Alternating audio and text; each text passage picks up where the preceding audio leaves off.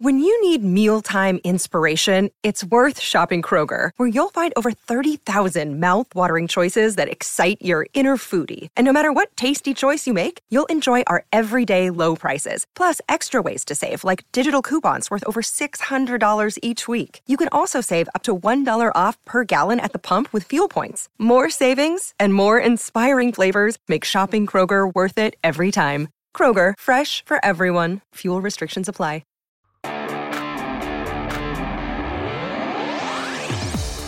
What's going on, everybody? Zach Rosenblatt back here again with Mike K for the latest episode of the No Huddle Show. There was some pretty big news that we needed to unpack. We would have done it sooner, but as you guys are probably aware by now, I covered the Giants, and one of their players decided to go and get arrested, which always happens at the worst times. It's never a good time to get arrested, I guess. But anyway, so we're here now. We wanted to break down Brandon Brooks suffering another Achilles injury, this time on the other Achilles, not the one that he injured against the Saints in 2018. He'll likely miss the whole season. Just off the top, like this, like the first initial reaction is that it's devastating for a guy. I mean, he's going to handle it better than the fan base is because that's the way he's wired. But just devastating for maybe a guy who was the best guard in the NFL last year by most metrics. If you look at Pro Football Focus, he worked back from that injury. He didn't miss a beat. He got hurt again at the end of the year. He was I think he was recovering from that or recovered. He looked like he was in amazing shape. If you look at the videos of him doing jiu-jitsu, like he just looks like he's in ridiculous shape. Not even an offensive lineman almost.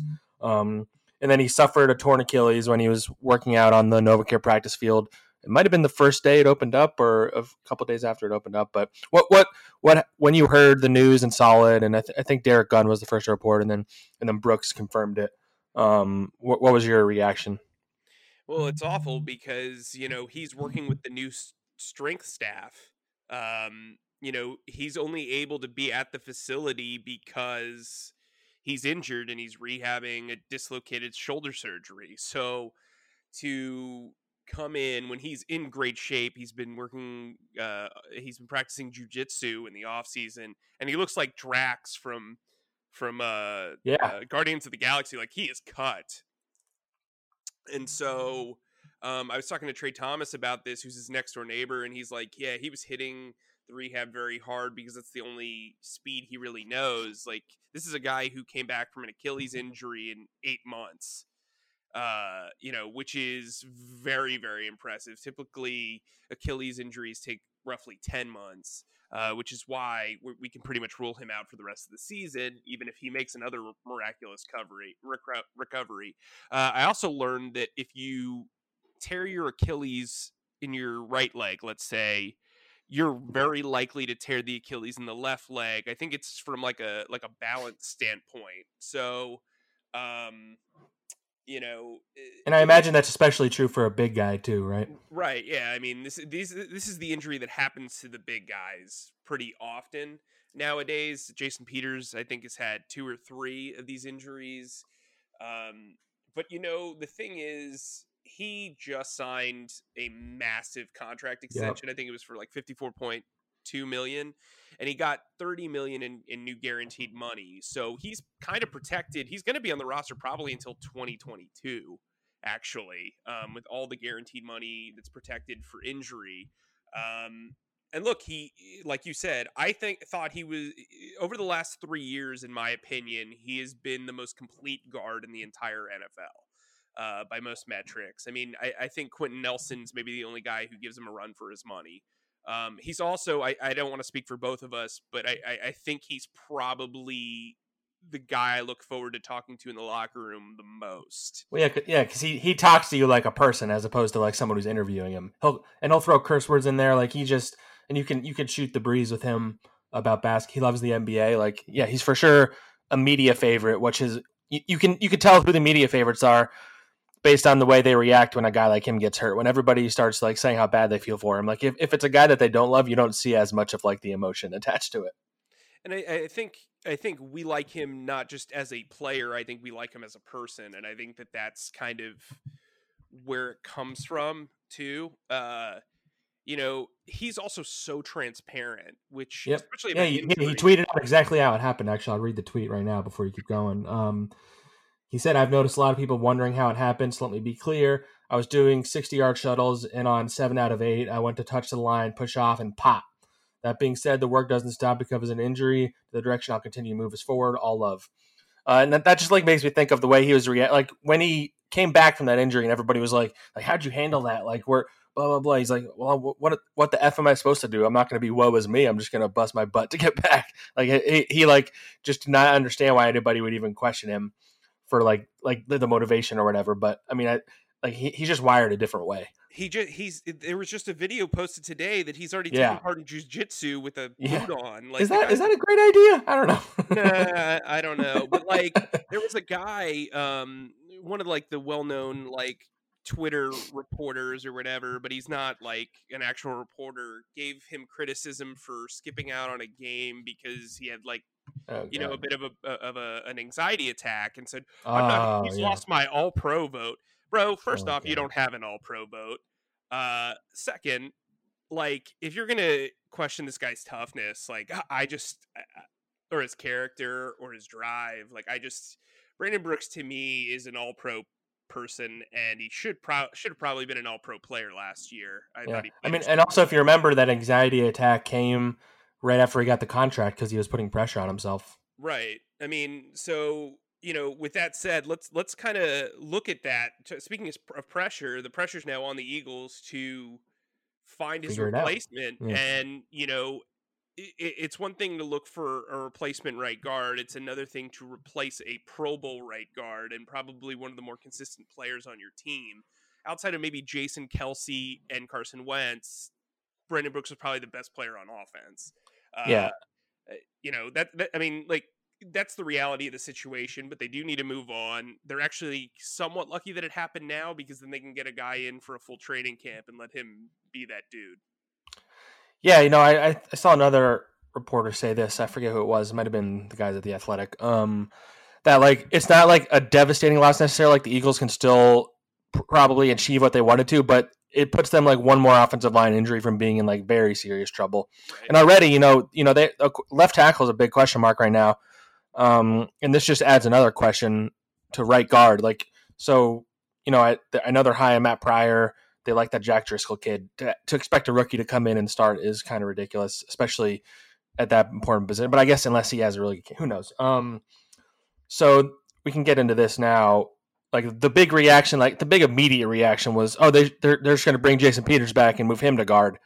My first reaction was that's ridiculous. I don't see a 38-year-old who has been adamant that he won. I know he's said he's willing to move elsewhere, but I think he's pretty adamant about being a left tackle. And he's probably better than your left tackle currently, so I just don't see how that would check out. I know you talked to a couple experts. Like, what was their thought on like a guy moving from a position he's played his whole career to the opposite side and a different position? Yeah, I talked to Trey Thomas, who you guys all know was the starting left tackle for over a decade before Jason Peters got here, and he said just from understanding the position, it's very difficult to not only just move to the right side, but then move inside to guard. So you're not only asking him to go from a left-handed stance to a right-handed stance, but you're then asking him to also move inside to guard, where you're blocking in an elevator. And, this is going to be a very questionable training camp. Like, we don't even know if training camp will start on time. We don't know what the length of training camp will be. We don't know what the practices will be like because of the coronavirus pandemic.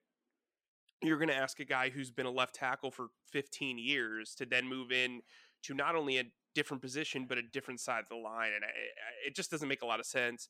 We talked to Duke Manyweather, who runs offensive line masterminds with Lane Johnson, that summit that they have. And he just trains offensive linemen in general. Like he trained Mekhi Becton coming into the draft, for example. Right. He also worked with Brandon Brooks as well. So like, he's probably the one of the more notable offensive line trainers in the country. Yeah. Based out of Dallas.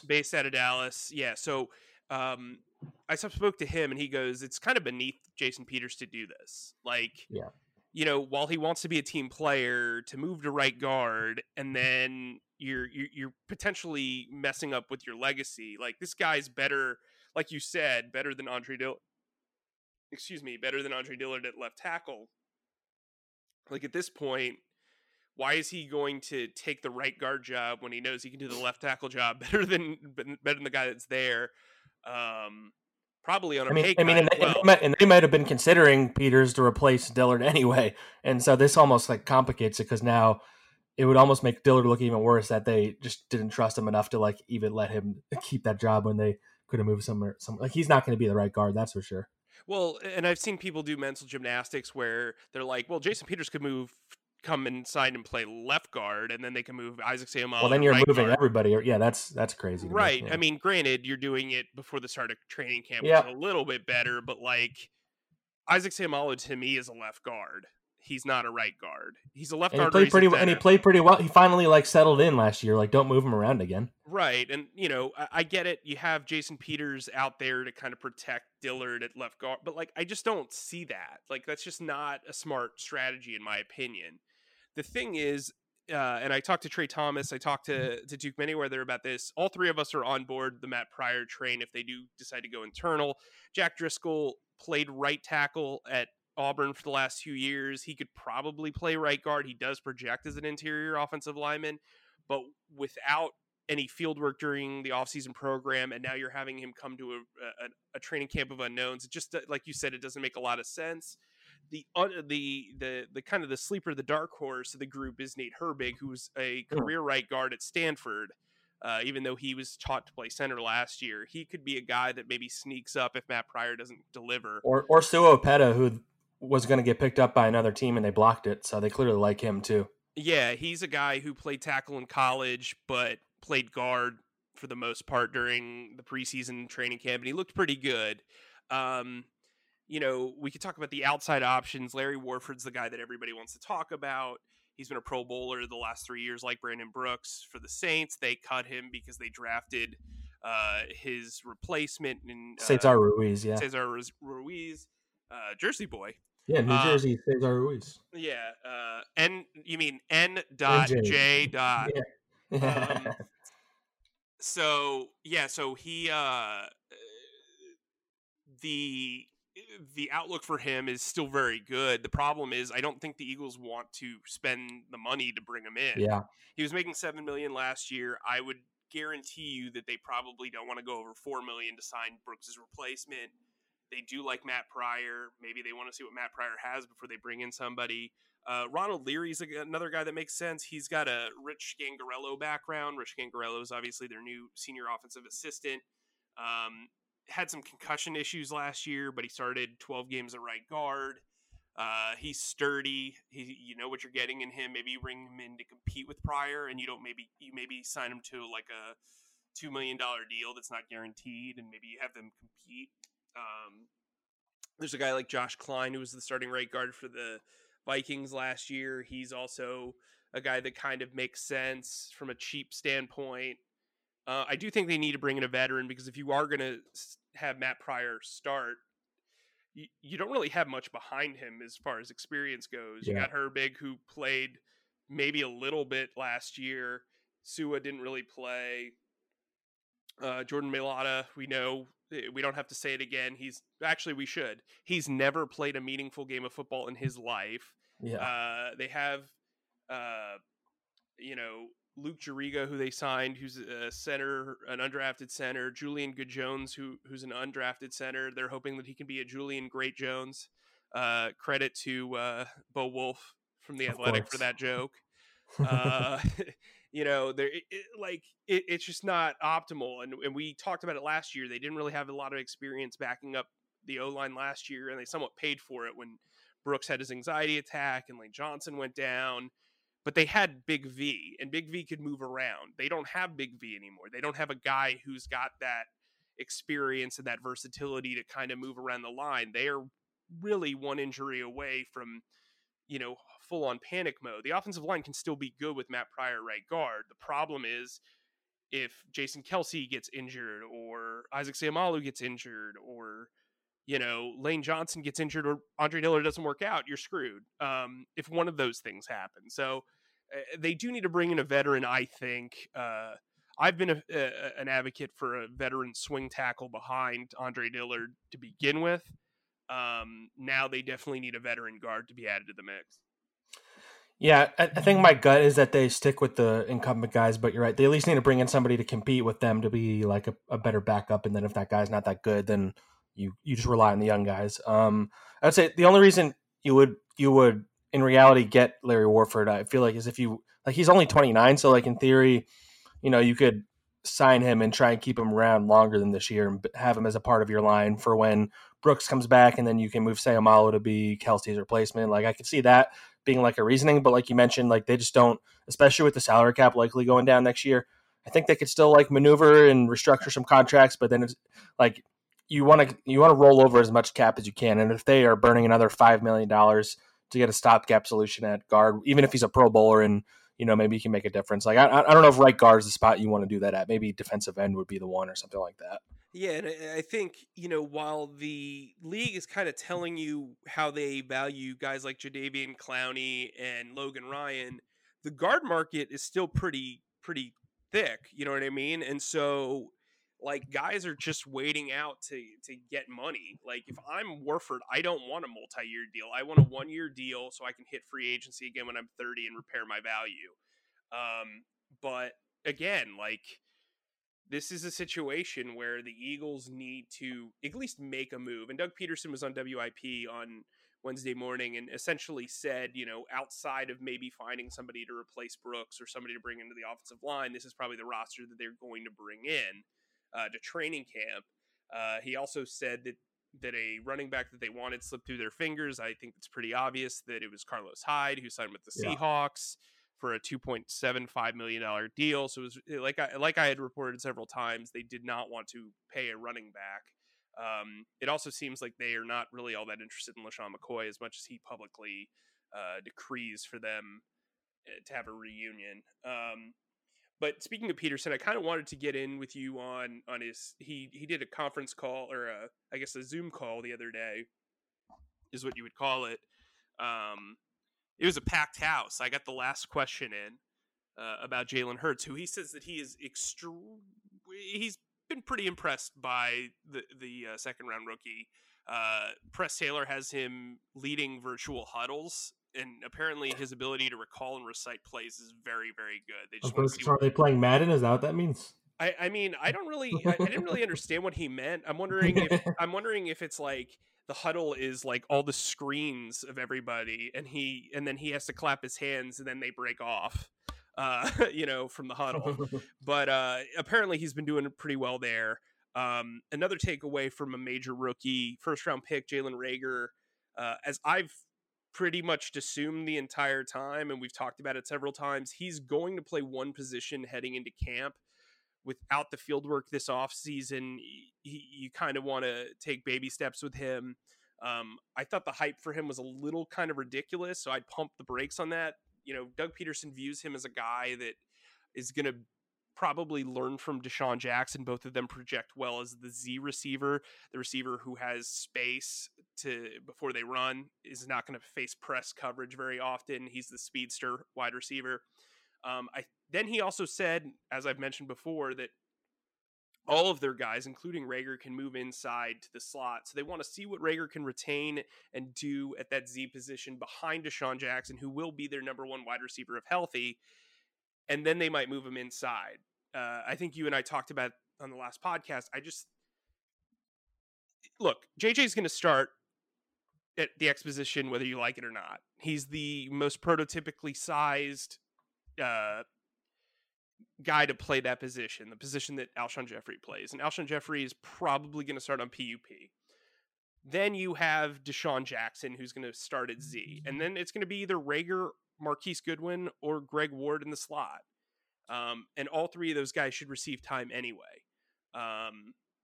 So that's a situation that bears watching. But speaking of Alshon Jeffrey, as I go on this rant, Doug Peterson was again adamant that he's going to be part of the plan. He's been taking part in the offseason program, having good conversations with the younger players. I think the Eagles are smart to not tip their hand because you're going to pay him regardless of if you trade him or not. So, and that, by the way, that's the only way this goes down. They are not cutting him. So they're either going to get value or they're going to stick to this guy. And unfortunately, I think the only way you're going to get value is if the Indianapolis Colts are like heavy in the playoff race in the middle of October and Mike Groh and Frank Reich tell Chris Ballard, hey man, we need this guy. They have plenty of cap space to get it done. Let's just toss, a 6th-round pick to the Eagles. Yeah, I think Jeffrey being his most expendable during a pandemic couldn't have been like worse timing. Also, because teams are, if any team was interested in him, they were gonna have to get a physical with him, and I guess they could now in theory. But I think his stock has just gotten so low that it almost doesn't make sense but to keep him. Because the reality is, I mean, at least on the roster for now or whatever until you maybe release him during the season or something. I don't know, because just the amount of money they'd have to pay for releasing him just isn't worth it, really. Yeah, I mean, it would be a league record dead money cap hit. It's just not. I just don't see how Aro's been doing that. I also don't think it really pays to do that. You're paying him anyway. Yeah, Get some sort of contribution if he's going to be a good trooper. Because believe me, he knows that. Hey, now he can social distance from all the quarterbacks or whatever. Oh, nice, so, nice, well done. But here's the thing: realistically, if you're Alshon Jeffrey and you think this is going to be your last year, and you're getting essentially, a $10 million insurance policy here for your injury, whether you come back or not, you want to put your best foot forward, no pun intended, about his surgically repaired foot. Thanks for explaining the pun to everybody. The people love it when you explain a pun. Yeah, well, unlike my father, I'm my father's son. I would hope so. That's good. yeah. Well, we haven't taken the test yet, but whatever. Anyway, he is not the father. Yeah, that'd be weird. I'm 32 now. You just find that out? Yeah, that'd be tough. Now that's like an SNL sketch, I feel like. But anyway, my point being is Alshon Jeffrey has every reason to have a good season in front of the camera and behind the scenes. Because if he wants to get another big contract or another role somewhere else, or if he wants to stick around here, who knows, he's got to just do right by himself by doing right by the team and his teammates. And it seems like that's what he's doing, according to Doug Peterson. Another interesting takeaway from his conversation was, you and I always joke about how tight the locker room is at the Novacare complex, and so we're all talking about social distancing. It's impossible to social distance in that locker room, impossible. Unless you go 10 players at a time, and then which is probably what they would have to do, I would imagine, right? And I don't even know if you could really do that because doesn't stuff linger in the air too? Like you're breathing, who knows? So anyway, one of the solutions that Doug brought up was practicing over at the Novacare complex, where they have several locker rooms, and all the locker rooms are. You mean at the link? You mean at the link? What did I say? You said the Novacare complex. Yeah, sorry, I'm so used to saying that. Yeah, at the link, and it's not gonna. They're not gonna have as much field space, but you can go in the locker room and you have enough distance to where if you put some guys in the visitors locker room, some of the guys maybe in the Temple locker room, I don't know if they use the Eagles locker room too, but I'm sure they have at least 3 locker rooms in there because there's a referee locker room as well. So, or maybe guys get changed up in the suites or something, you know what I mean? Something of that. And jumping off that, one of the things that I think about is Doug Peterson's a big motivational speech guy. It's kind of hard to do that if you can't have everybody in the room at the same time. Yeah, I mean, well, everybody sees when we do press conferences at the Novacare complex, that's also their film room. So, the special teams meetings are in there, and there's absolutely no way you can host, 60 to 90 guys in that room now. I mean, but as I'm sure Doug pointed out, and all coaches do, they're we're not the only ones dealing with this, so everybody's at the same disadvantage at least, which I guess is a positive way to look at it. But I think, that's going to be one of the, whether the season goes all the way through or not, I think that's going to be one of the weirdest parts. It's going to be hard for them to coach guys up. Yeah, like they traditionally would, at least. Yeah. I mean, we're trying to stay positive here, but I mean, it's just hard to imagine, there's a chance where journalists aren't able to cover training camp. That's the reality of the situation. And as we get further or closer and closer to July, it's worrisome. I mean, once you get past training camp, I would be surprised if all 4 preseason games happen. That's where I'm at right now. Yeah. Well, wasn't there some talk of them reducing it? Yeah, to 2, which I think makes sense anyway.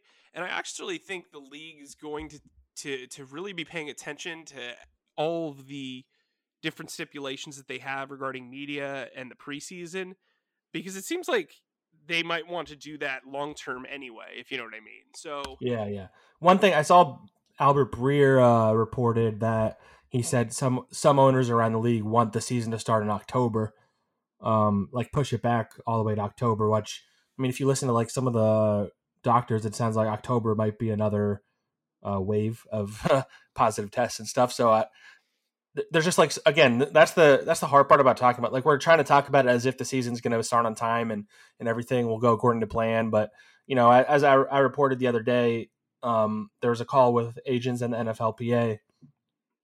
And to me, like, just hearing the way they were describing everything, like, I didn't come out of that like conversation I had with some people thinking that, it's like a guarantee that everything's going to go smoothly. You know, they're talking about how they're going to be tested 3 times a week.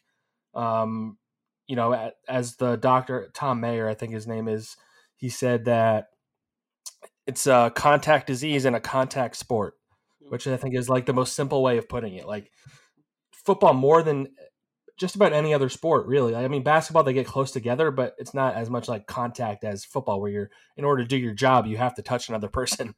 And it's not like they're all wearing gloves out there and you know, I'm sure they're going to try and come up with some mask thing. I don't think it's going to work. And like, there's just so many unknown things that all we can do is just pretend like it's going to go according to plan. And then when it doesn't, kind of react from there. But, you know, I don't even know how the season's going to look. And it's kind of hard to imagine. Like, we're going to look back on this year as maybe the strangest NFL history, at least in our lifetime. Well, it's definitely the strangest year in general life that I've. Yeah, that's very true. Yes, you know, also the strangest year in general in our life. But yeah, when you like look at, like, because there are going to be weird numbers, there are going to be some weird stats. There's going to be a lot of asterisks on this season. Like, when you look at the encyclopedias about this NFL season and sports in general this year, like, it's just going to be like, man, remember when that happened? Like, that was crazy. Yeah, I mean, like, you look at what they're doing with the NBA season. Like, I made a joke earlier. Apparently, they're filming like everything in the Orlando bubble, and I'm like, coming in 2040, the first dance, the where it's like just behind the scenes of everything. Yeah, the 2019-20 New Orleans Pelicans. That bubble is going to fail miserably, I think. Like, if you just look at the guidelines they sent out, there was things like, you can play ping pong, but don't play doubles, and make sure you're 6 feet apart. And you can play cards, but you have to throw the cards away after you're done. We're going to provide the cards for you. And, you know, we're going to open up some rides, and there's going to be some entertainment and some DJs. Like, maybe you guys should have focused on, like, getting through the first 2 weeks before you did all that stuff. Like, quarantine everybody for 2 weeks where they can't see anybody, and then do all that. Like, I just, you know, I got nothing. I really do. Like, it's so weird. I hope it works, as I love the NBA, and the playoffs are always a blast, especially this year where I think it's pretty wide open. But I'm less confident. I'm more confident the NFL starts on time than that the NBA finishes the playoffs, is what I'll say. Yeah, I agree. I think that's a fair bet. Yeah. Is there anything else you wanted to hit before we wrap up here? You know, you got me to watch Fleabag on Amazon. You got me to watch Succession on HBO. Good recommendations. I, in turn, recommend them. Love Life on HBO Max. Very good. Anna Kendrick is very good. Good show to watch with your significant other. You'll enjoy it. It's actually very, very, like, realistic. It's not very Hollywoodized. I actually really appreciated that. So yeah, that's what's going on. I just finished this show called Rami on Hulu. It's with this comedian. It's about this Muslim American comedian named Rami. Forget his last name in real life. But I would compare it to like a Master of None crossed with like Atlanta. It's just like a really good, like, slice of life from a guy who has a much different experience than us, and like the things he goes through as a Muslim who's a practicing Muslim, and the struggles of like staying with that, and has some famous actors that appear in it and stuff. But highly recommend that. Only 20 episodes, I believe, so it's a great show. All right, yeah, we can wrap up on that note. As always, make sure you subscribe to Mike's Eagles Extra. You know, he's still sending out some texts on there. Send us some questions. Maybe if nothing crazy happens, we'll do another mailbag soon. Sounds good to me. All right, later, guys.